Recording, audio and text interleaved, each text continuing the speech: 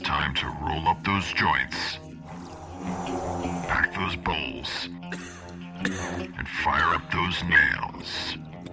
Because you're listening to Blazin' with Bobby Black on Cannabis Radio. What's up, everybody? This is Bobby Black welcoming you to another edition of Blazin', brought to you by 420 Science. We've got a lot of serious stuff to get to this week with everything going on in Trumplandia and the return to the old drug war mentality that we're hearing from the Jeff Sessions Justice Department.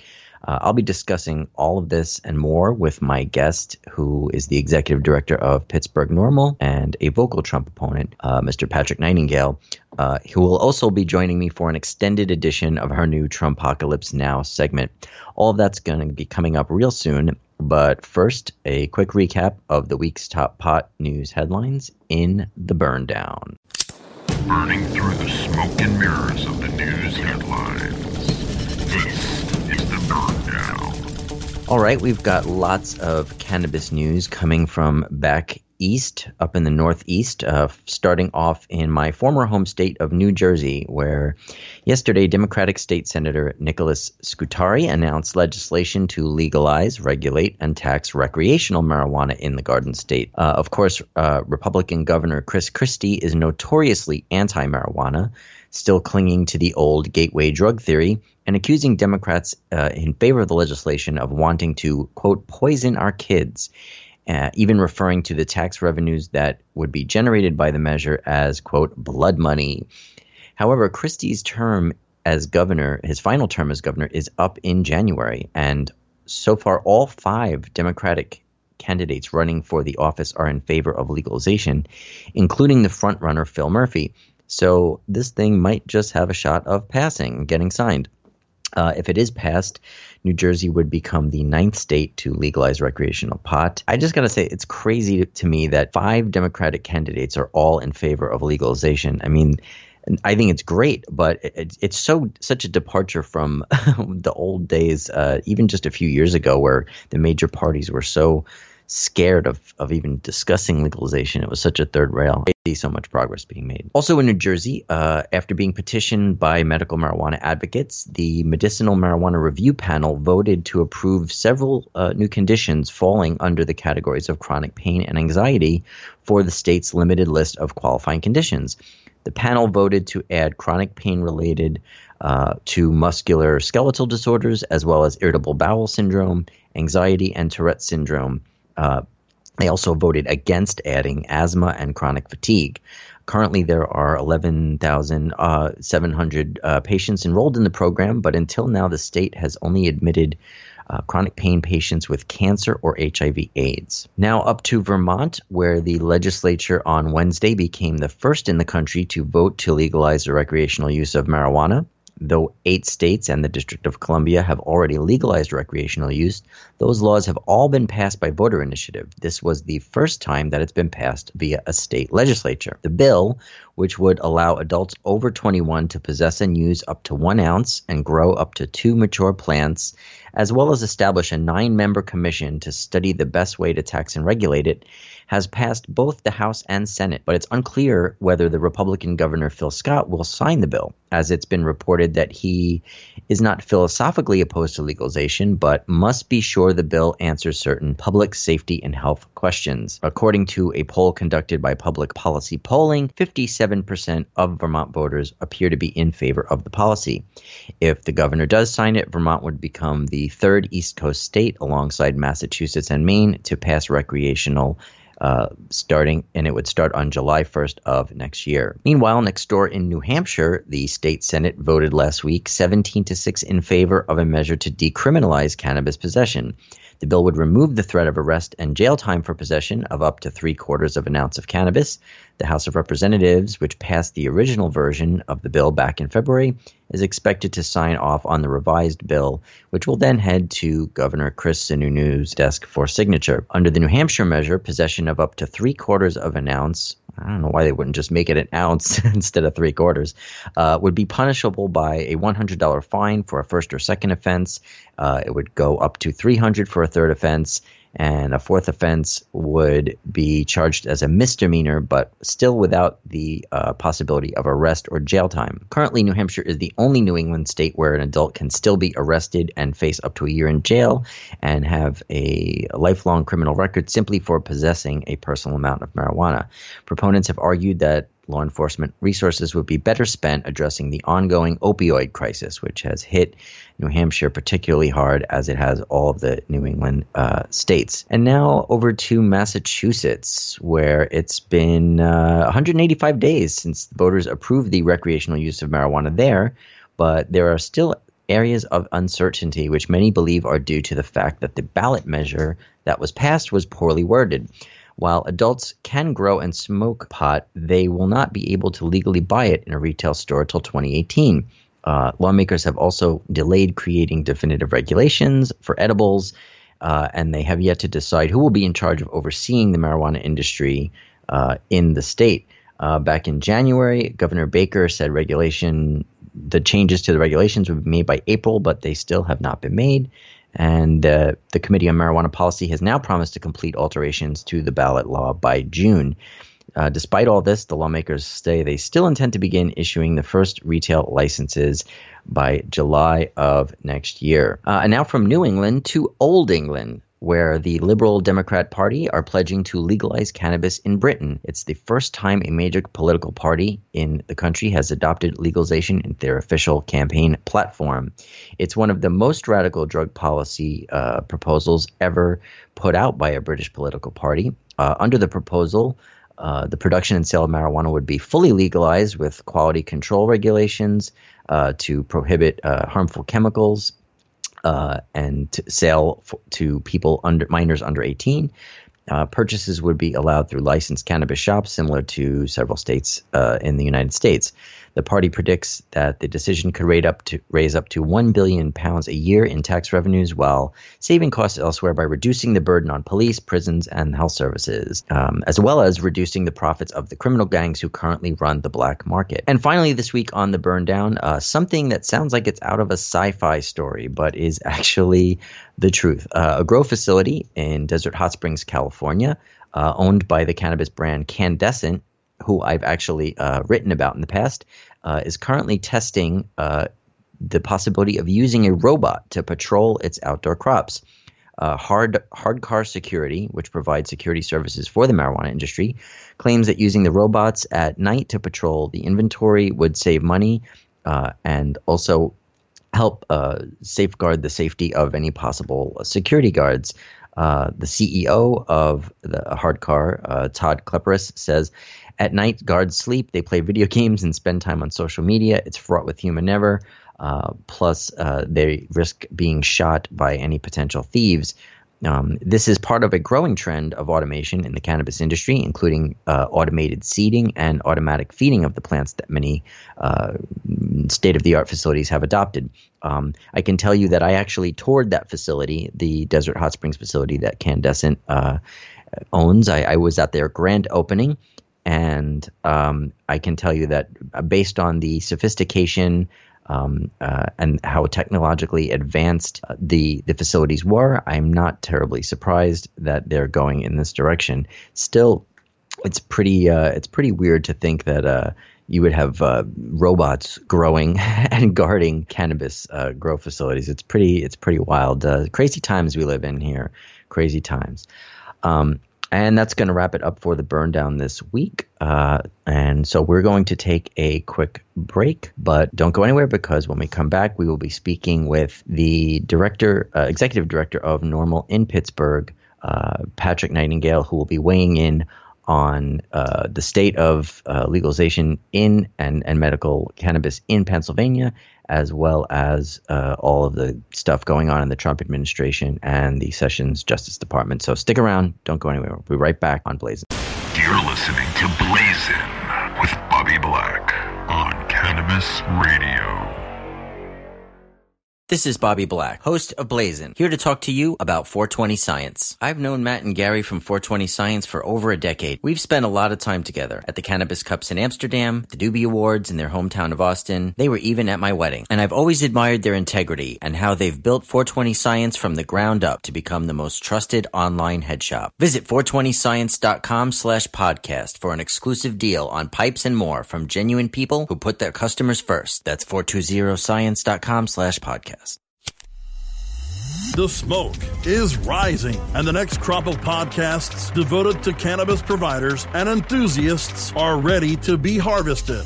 Welcome to the Cannabis Radio Network, founded by respected rainmakers who have been producing award-winning podcasts for over a decade.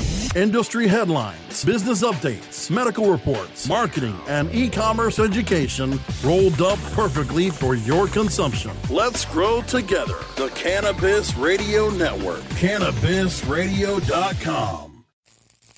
Ignite the conversation on some trending topics along the Cannabis Radio social media network. Join our crew of thousands on our Cannabis Radio page on Facebook or at Canna Radio, CANNA Radio on Twitter. Plus, look for our Facebook and Google Plus pages for all of our original programs and connect with Dr. Dina, Kyle Cushman, Dr. Mitch Earlywine, Nurse Heather, Doc Rob, the hosts of Ganjapreneur, and more. Connect with the growing Cannabis Radio social crusade at Canna Radio on Twitter or search for Cannabis Radio on Facebook, Google Plus, and Instagram and grow with us.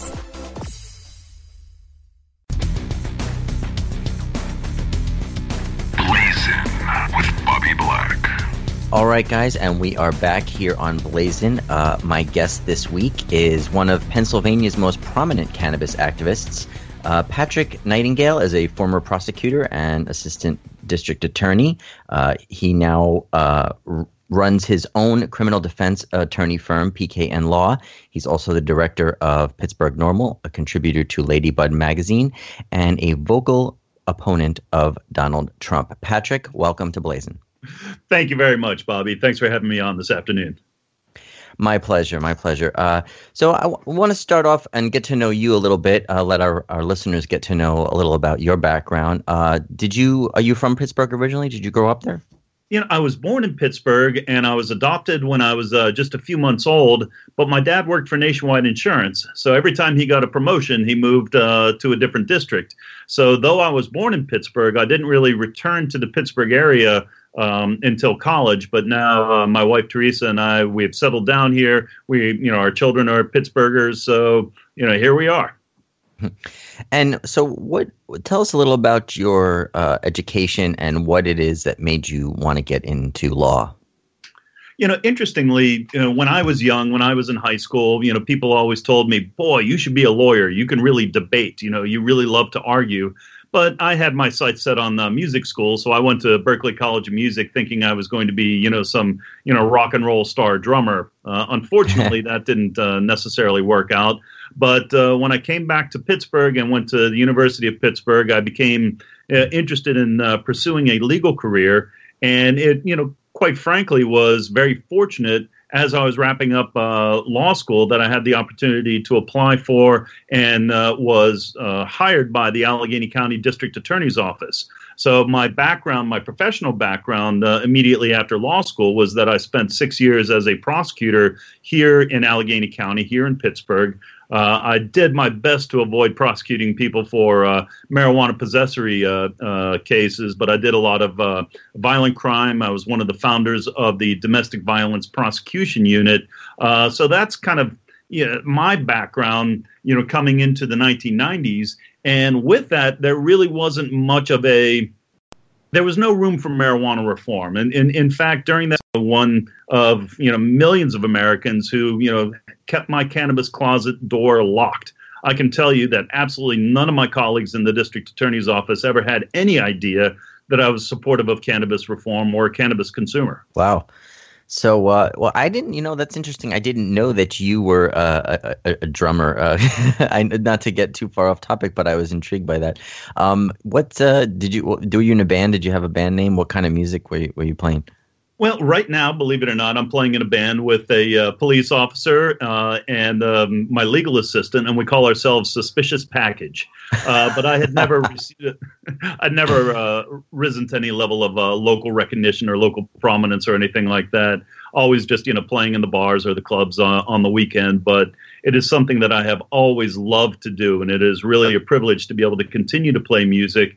And, we're looking forward to getting out there and maybe playing at some NORML events and, combining advocacy with my love for performing. Cool. And so do you have like original songs, or is it mostly covers, or how? We've got some originals. Our guitar player is a local personality known as Southside Vinny. He's a fantastic hard rock, heavy rock guitar player. So we've kind of developed the style that is like a 70s guitar rock influence. We just decided to cover War Pigs by Black Sabbath because it seems a little appropriate at the time. And, we're looking forward to getting into the studio and recording some of our originals. Awesome. So, cool. Rock stardom, awaits momentarily, I'm sure. Well, yeah, let me know when you have some stuff. I'd love to hear, any if you have any audio recordings or anything. I'd love to check it out. It's nice to know that we share some passions of cannabis and rock as well. Yeah, I mean it goes nicely together. There's nothing quite like being able to get behind the kit and relax and really enjoy and feel the music. So it's an excellent fit as long as I don't confuse myself and try to play too complex that I don't quite have down. Yeah. So when did things, getting back to, of course, your legal career, when you said that reform wasn't really possible when you were a prosecutor. So tell me when things started to change and when you transitioned out of being a prosecutor.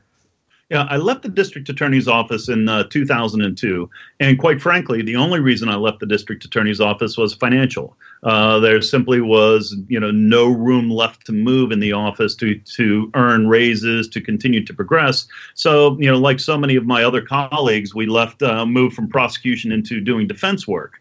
Once I moved into defense work, at least I thought, I'm going to reach out to NORML and become part of the NORML legal committee. There really didn't seem to be much of a NORML presence in southwestern Pennsylvania. So that was my first foray into reaching out and becoming at least more active or more aware of what NORML was doing.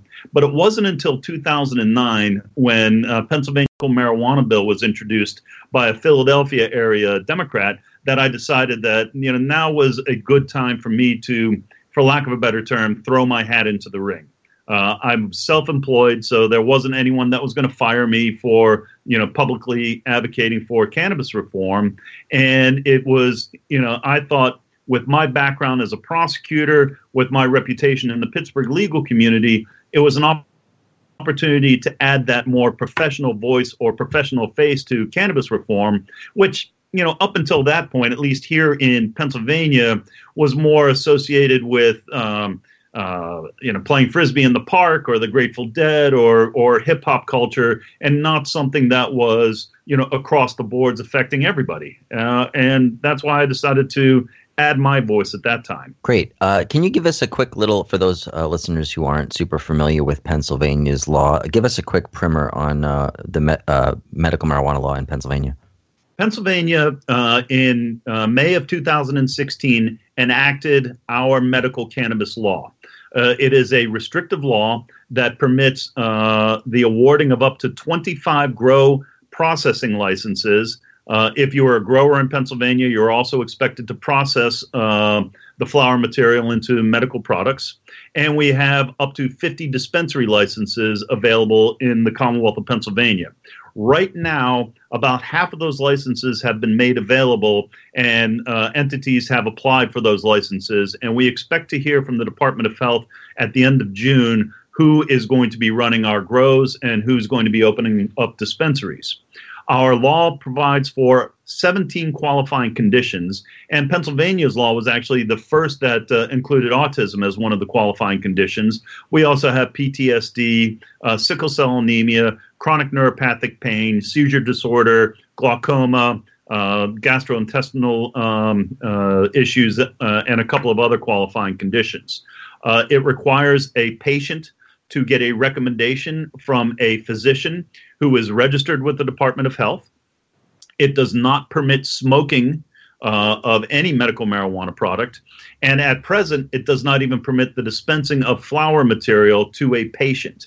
The physician registry has not yet been created. Patients are not yet able to go to their doctor and have a conversation about getting a medical cannabis recommendation. But we expect that that is going to be the next thing on the Department of Health's plate to get up and running. We do not have home grow. We do not have a caregiver model like California or like Michigan. I would say that our model is more closely aligned to New York or to Illinois.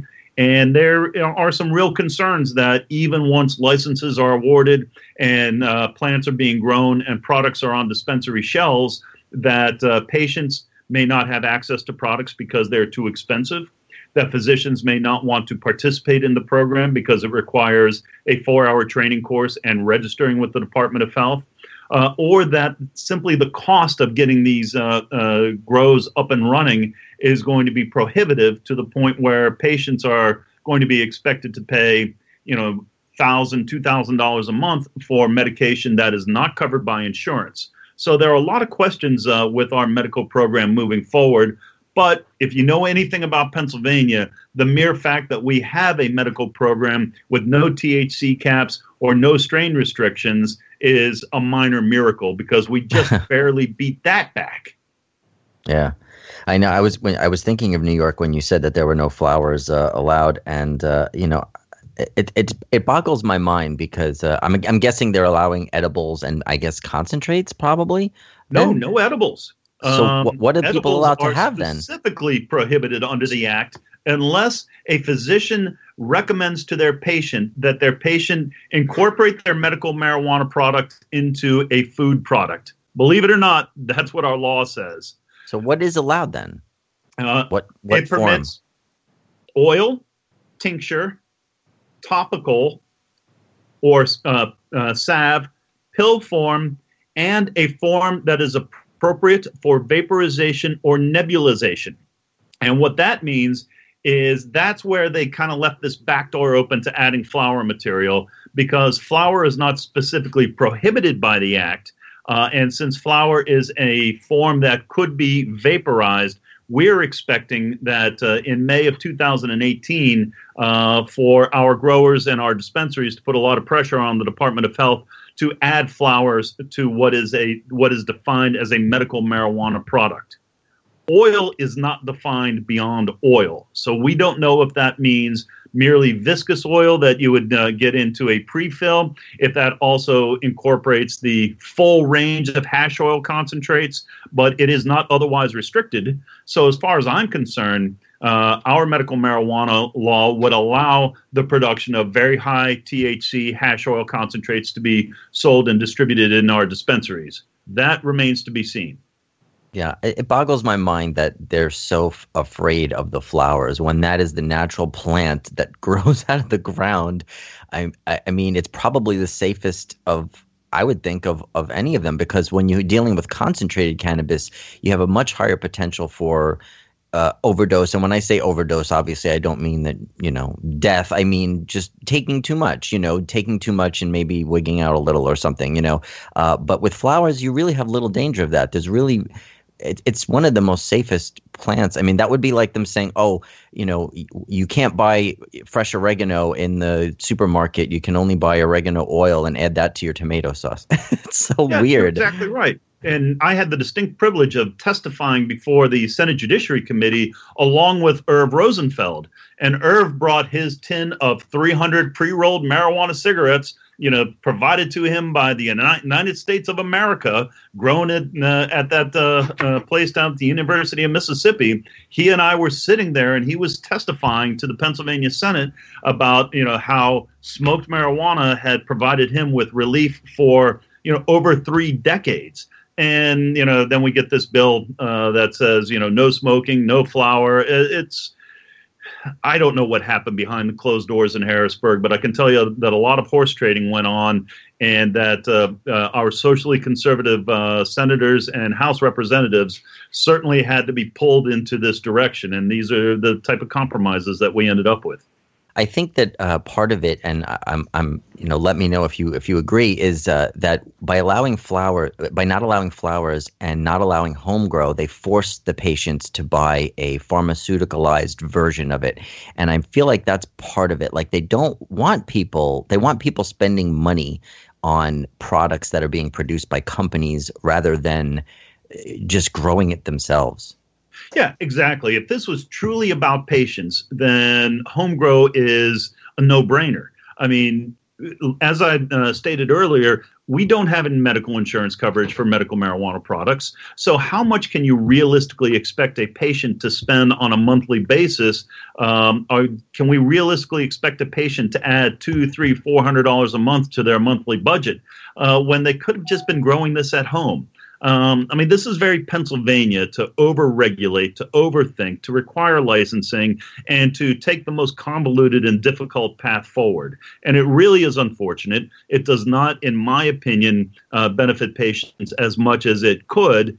And it's just absurd to make us jump through all these hoops when we see in other states the home grow model very effectively delivering medicine to patients and not resulting in any gloom and doom. The sky is falling, kids are getting marijuana, and the black market is thriving, which are all the excuses that we heard from our legislators for why they can't possibly consider home grow.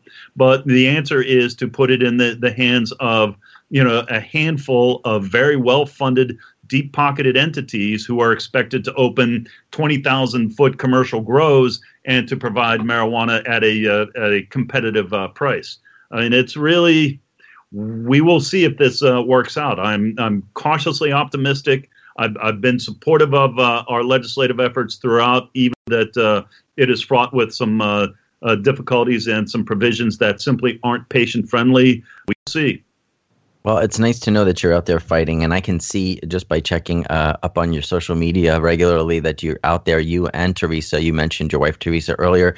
I should mention that I knew Teresa before I knew you, actually. That's true. She was one of our Miss High Times finalists, Miss March 2013. Tell us a little about how you met Teresa and how you guys got together. I mean, literally, it's straight out of Central Casting. She came to a Pittsburgh NORML meeting in January of 2012 because she was interested in getting involved.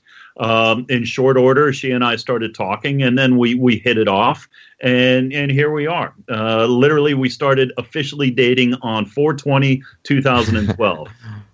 We've been married. Imagine your new bathroom. A sparkling new tub, a modern shower conversion, a seamless new wall, all done in as little as a day. Introducing Bath Fitter. Join over 2 million customers delighted with our one-of-a-kind remodeling process. No demolition, no mess. Guaranteed for life. Installed in as little as a day. Book a free in-home consultation at bathfitterpodcasts.com and get our best offer of the year right now. Bath Fitter, 35 years of better bath remodels. For 2.5 years, and what has been truly exciting is to have someone who is also very passionate about cannabis reform and who comes at it from the perspective of a mother, comes at it from the perspective of a woman, comes at it from the perspective of someone who really has a lot to lose because she is a mother, because she has custody of her daughter, and I think that it has enabled us to be an effective team in getting the word out to as many people as possible, and to change some of these stereotypes and some of these negative stereotypes that continue to plague us, even though we're in 2017.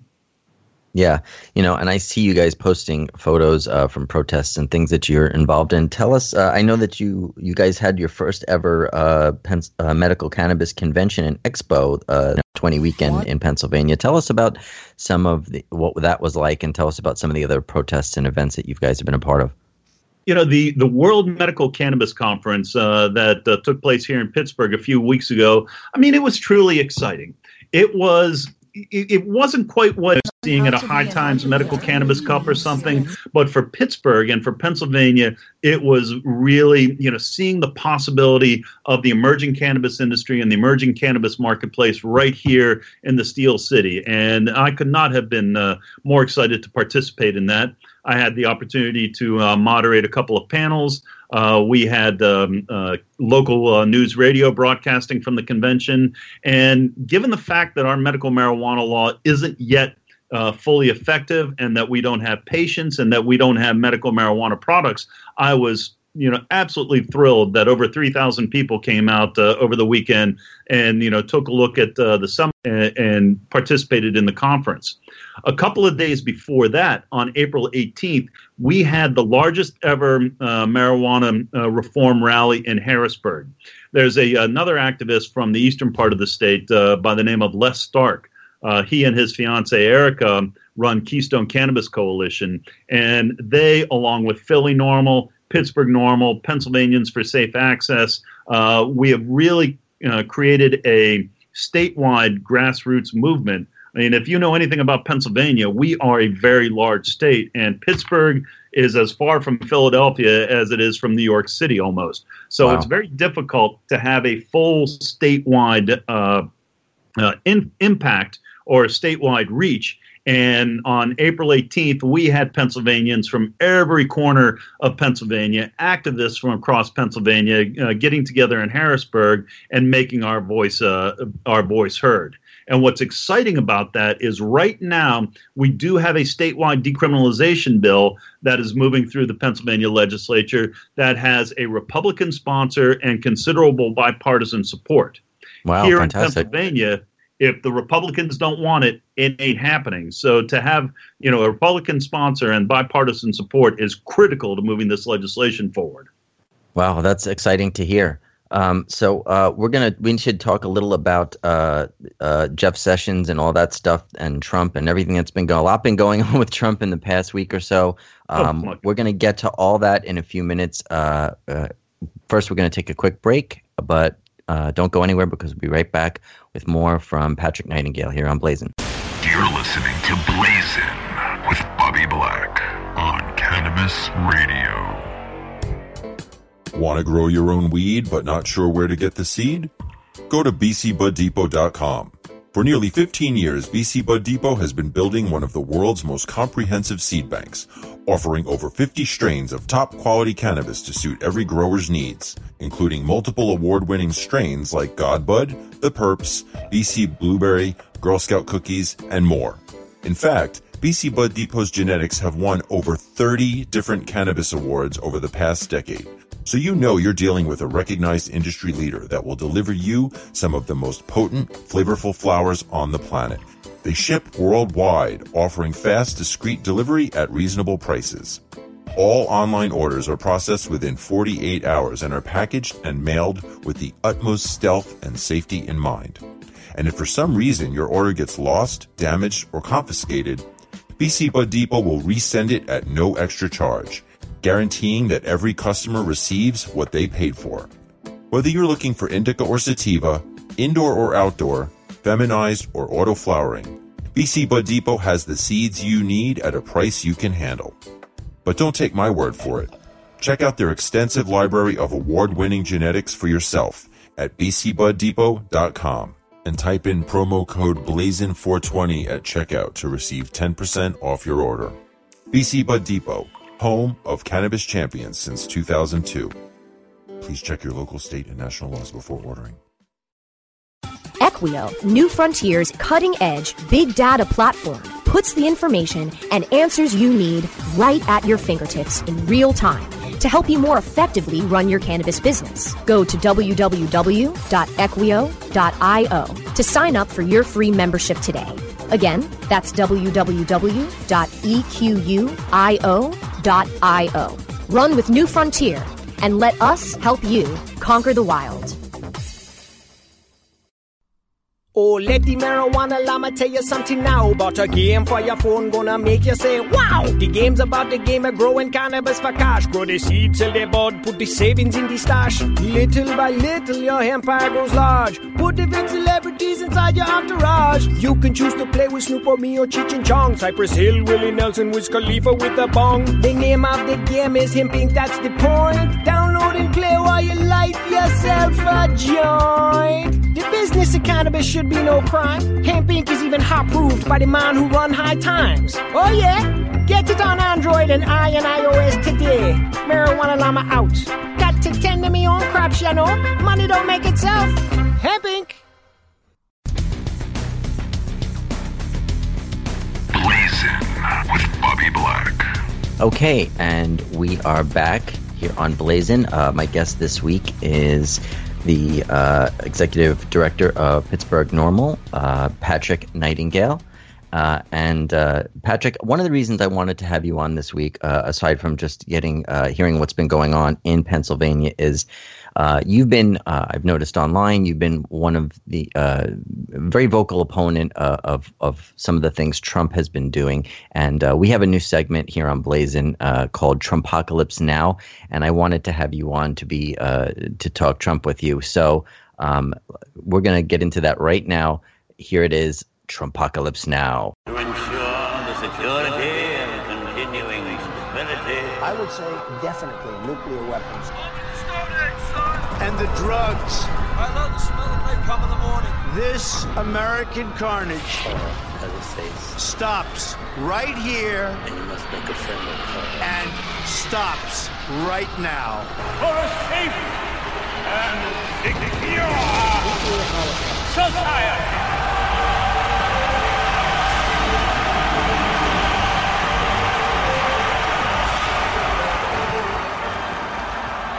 This is how liberty dies, with thunderous applause. Thank you. We love you. Thank you very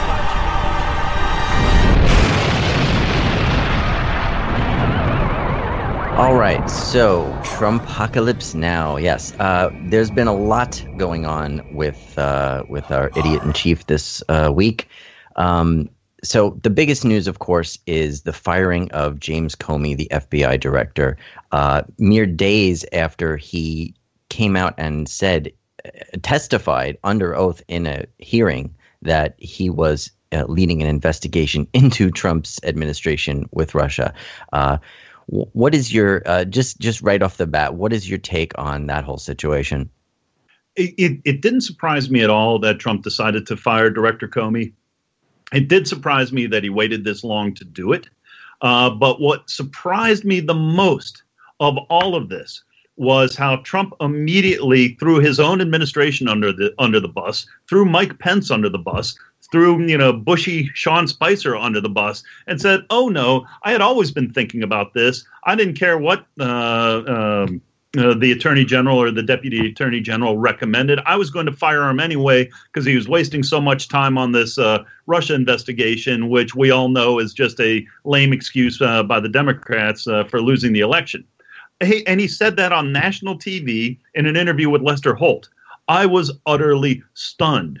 I mean, I thought that the administration came out with, was at least it made sense. Hey, it's time to let Director Comey go. He handled the Hillary thing poorly. He's lost the trust of the administration. See ya. All right, guys, run with that. But then, like you said, the idiot in chief himself comes out and says, no, that's not true. I was going to fire him anyway.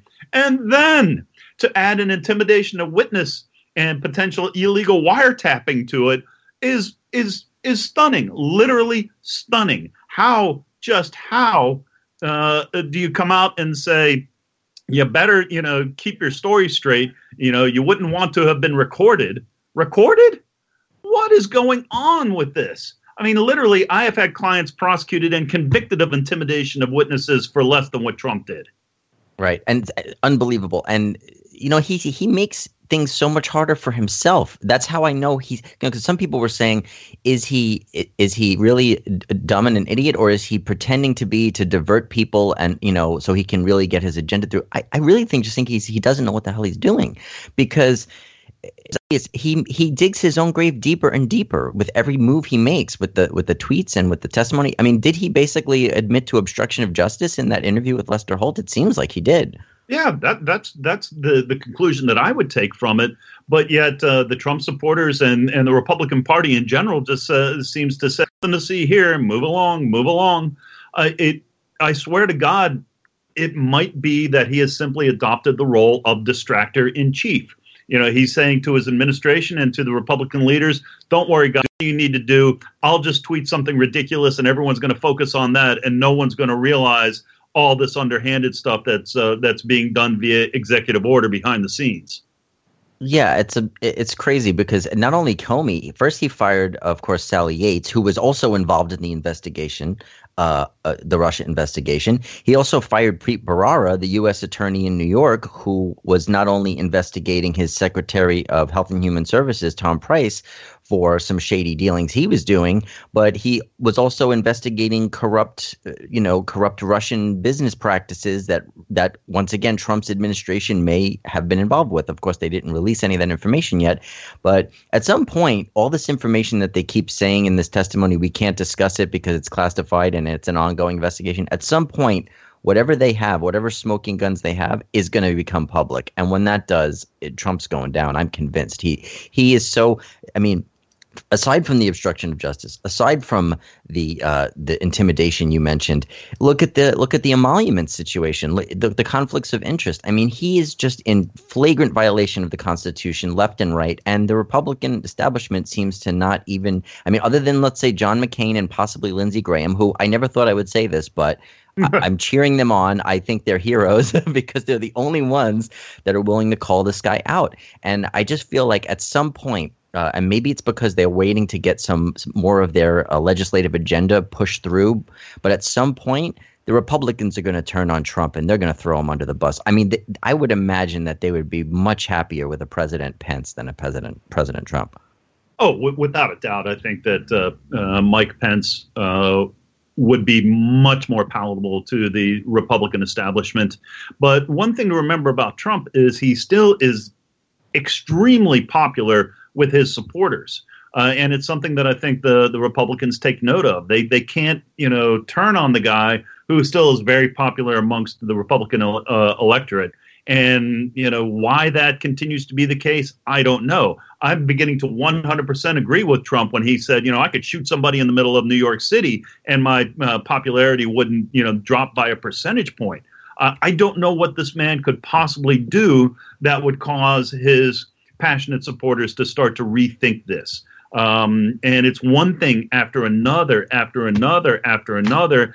And I think as far as the Republican establishment is concerned, they've made their deal with the devil and they're sticking with it. And it's like, we've enabled this. Now we're going to do as much as we can with this guy in power. And quite frankly, I don't expect them to turn on him. I expect them to start, trying to set him up for a return to power in 2020 so that they've got 8 years of legislative majorities to ram everything through. Hopefully the midterm elections will bring back a Democrat majority, at least in the House, so we can balance this Trump agenda out a little bit. Yeah, I mean, and I hope and pray for that, and I think it's very likely, just historically speaking, that that it could happen, and with what he's doing, I mean, I think that the healthcare issue might be one of the things that turns his own supporters against him, because it seems to me that I understand the cult of personality. I would never, I can understand why certain people might be attracted to his methodology, but. The fact that he hasn't really done a single thing to help those people, that the populist movement that brought him into power, he hasn't done anything to help them. He's only done things to help the rich again, like most Republicans. But the healthcare thing might, when people start losing their healthcare, people that voted for Trump start seeing that, maybe that would be a wake up call. I don't know. I mean, until it affects them personally, they're not going to turn on him. And I don't even think they're going to turn on him at that point. There is this, what we've seen play out in this election and other elections, but especially in this one, the concept of voting against your self-interests. And I don't understand how, for example, a rank and file union member thinks that voting for Trump is going to be in his or her best interest, because the GOP is a union-busting party. Scott Walker is very popular in the GOP, and he's a union buster. So, in what logic does a rank and file steel worker or a rank and file auto worker vote for the guy who comes from the party that is openly hostile to organized labor? I don't know. I don't understand. But when I drive around in Pennsylvania and I see people with giant Confederate flags on their pickup trucks, I can only come to the conclusion that Nobody cares. They simply want a white somebody guy in there who's going to yell, liberals are assholes, and I'm going to kick their own or whatever. They don't care about policy. They just want to hear someone yelling that Hillary is a crook and Obama was corrupt. Yeah, fine. And we'll keep reelecting you. Yeah, they don't want a black guy or a woman. That's what it seems like. I mean, and also this conservative Christians. I mean, you're supposed to be this moral Christian people. You vote for a guy who's been divorced a bunch of times, cheated on his wife. His wife's has naked photos of her. Not that I have any problem. I don't really have a problem with someone posing naked, but they do, theoretically. And, just all these things that he's the complete opposite of what a conservative Christian should want. And yet they turned out for him in droves. Yeah, they don't care. Trump is merely a figurehead of destroying the liberal political correctness or, rubbing all of our noses in it. They don't care. I cannot. One of these days, these conservative Christian leaders will go meet their maker. And I can guarantee you when they go there, God is going to be sitting, or St. Peter at the pearly gates, and they're going to say, you realize Trump was a piece of shit and he was not a Christian. They're like, yeah, we realize, but we thought that the political gains were worth it. And then, they can figure out where you go from there. Yeah. So of all obviously, almost all of Trump's appointments have been disasters. Michael Flynn, we won't even get into that because it'll take too long to go into all of it. But basically, everyone he's appointed has had a Russia connection. Michael Flynn, Paul Manafort, Carter Page, Rex Tillerson, they're all connected to Russia. But of all the appointments, Sessions is the one that, I think affects us probably personally the most. And is, obviously there was a lot of opposition to him because of his history with racial justice, being on the wrong side of history for so many years on all those things. But now, he's already talking about bringing back the old drug war mentality of mandatory minimums and getting tough on drug dealers. And, he's been notoriously anti-cannabis, Sessions. And Trump, in the past hasn't been so anti-cannabis in his public statements. But since he's become president, it sure seems like he's not, he's changed his tune like so many other things. So, Patrick, what is your take on the Sessions memo and what the future of legalization is now that Trump is president and Sessions is the attorney general? The Sessions memo, I am concerned, will result in more true low-level conspirators being brought into these massive federal indictments. I'm concerned that the Sessions memo is going to result in a more aggressive charging policy where the federal government or prosecutors immediately start off with what's called a Rule 851 notice. And that means that if you've got a prior possession with intent or felony drug conviction, that you could face double your mandatory minimum or potentially life incarceration. I am concerned that what limited plea bargaining federal prosecutors are entitled to or enabled to engage in right now will be even further restricted. There's this concept of, proving the most serious, readily provable offense, which means that if a prosecutor wanted to, he could not bargain away the drug conspiracy charge in exchange for the gun charge or something like that. And I just don't really think that coming from Washington, they have the ability to tell prosecutors in Pittsburgh or in Los Angeles or in Oregon or wherever what the best way to approach the issues in their community are. For example, I have a woman right now who's charged with felony conspiracy to distribute oxycodone because on one occasion she gave a ride to another person who was selling their prescription. No reason for this woman to have suspected that their prescription was being sold, but she gets dragged into this federal indictment and risks federal prison because she gave a ride to somebody who was selling her scripts. At some point in time, we've got to ask ourselves, is heavy-handed federal prosecution the best way to address our opiate addiction or our desire to use controlled substances, whether we're addicted to it or doing so recreationally? Because I have not seen in my 12 years of doing federal criminal defense practice any effect whatsoever on the cost of either cocaine or heroin here in Pittsburgh. In fact, in Pittsburgh right now, we can get $6 stamps of pure fentanyl. $6 stamp bags of pure fentanyl. A stamp bag of fentanyl is cheaper than a cocktail in the city of Pittsburgh. And Jeff Sessions wants me to believe that if we merely lock more people in cages, that's going to change. It's insane. We have already gone down this road. We have 45 years worth of this failed drug war to look at to say we cannot incarcerate our way out of an addiction problem. It doesn't work that way. We tried it with alcohol prohibition. It was a miserable failure. We've tried it with 45 years worth of drug prohibition, and we have the world's largest prison population.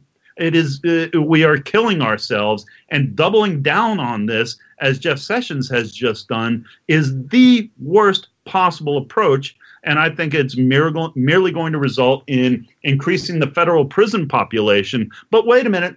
Don't worry about that, taxpayer, because we've got private corporations that are going to be more than happy to make millions and millions of dollars locking people up, like Corrections Corporation of America, which is now rebranded as Core Civic or whatever the hell it is. You know, locking people in cages for profit with Jeff Sessions at the helm. Fantastic. Is that what we want in America in 2017? Yeah, and they're still in that whole gateway prohibition mentality, but the landscape has changed so much since the mandatory minimums were first introduced back in the day, and I have a feeling that they're not going to take quite as well as they did back then. And how do you think that this? We're running out of time, but I want to wrap up real quick. How do you think this will affect the cannabis industry? That's the burgeoning cannabis industry. Do you think that they're going to go after companies, or you think that they're going to let that continue to develop? I am very, very concerned for the legal recreational cannabis marketplace. I don't think that they will go after companies in medical states only, but I think that Colorado, Oregon, Washington, Nevada, now California, I think that any state that has legalized that you stand a very, very serious risk of receiving those famous Department of Justice shutdown notices as the first shot across the bow. I do not believe that Sessions will allow the emerging marijuana industry to continue without interference. But I think that it would necessarily require Trump himself saying, back off. Now, I've talked to lobbyists who are Republicans, who are Trump supporters, and they guarantee me that Trump is a businessman and that Trump will not allow this this marketplace to be crushed by Sessions, and that he understands. However, he still puts Sessions in there. Sessions is still saying what he is saying. So I hate to say it this way, but I have honestly no faith in President Trump being the hero of the emerging marijuana industry. I have no faith in President Trump in any regard whatsoever, except he doesn't even have self-preservation instincts that you can rely on. He doesn't know what he's doing. I'm just glad he left his poor wife alone on Mother's Day. Yeah. Yeah. Well, all right. It looks like we're running out of time. So I just want to say before we go, let everybody know where they can find you online and how they can get involved in Pennsylvania specifically if they're interested. You can go to pittsburghnorml.org. That's normal, NORML. I am at patricknightingale.com. That's NIGHTINGALE. Also, Keystone Cannabis Coalition and the Pennsylvania Medical Cannabis Society are some excellent resources. Great. So you hear that, guys. If you're out there and you're in Pennsylvania and you need some representation for a cannabis case, Patrick is your man. Patrick, thanks so much for joining us to discuss the political implications of what's been going on. I hope you'll, when more crazy stuff goes down, I hope you'll come back and we can chat some more about how things develop. Absolutely. And please tell your lovely wife that Teresa and I say hi. I will do that. Thanks so much for joining us, Patrick. Take care. All right. You take care. All right. And that's going to be it for this episode of Blazin'. Thanks to you all for tuning in and toking up with us again. Thanks to our sponsors, 420 Science. And thanks to our guest, Patrick Nightingale, for coming on and helping us make sense of the insanity going on in the Trump administration. You can find links to all of Patrick's organizations and efforts on our Facebook page, facebook.com/blazingwithbobbyblack. Be sure to follow me on social media, Facebook and Instagram, Bobby Black 420, and Twitter at Bobby Black. And while you're on our Facebook page, please leave us some feedback. Let us know who you'd like to see as a guest on the show. Give us a like and check out some of our previous episodes as well. You can also, there's also a link on there to my new YouTube channel, which I would love if all of you guys would subscribe to. And that's going to be it for this week. Thanks again for listening. This is Bobby Black saying blaze on and peace off.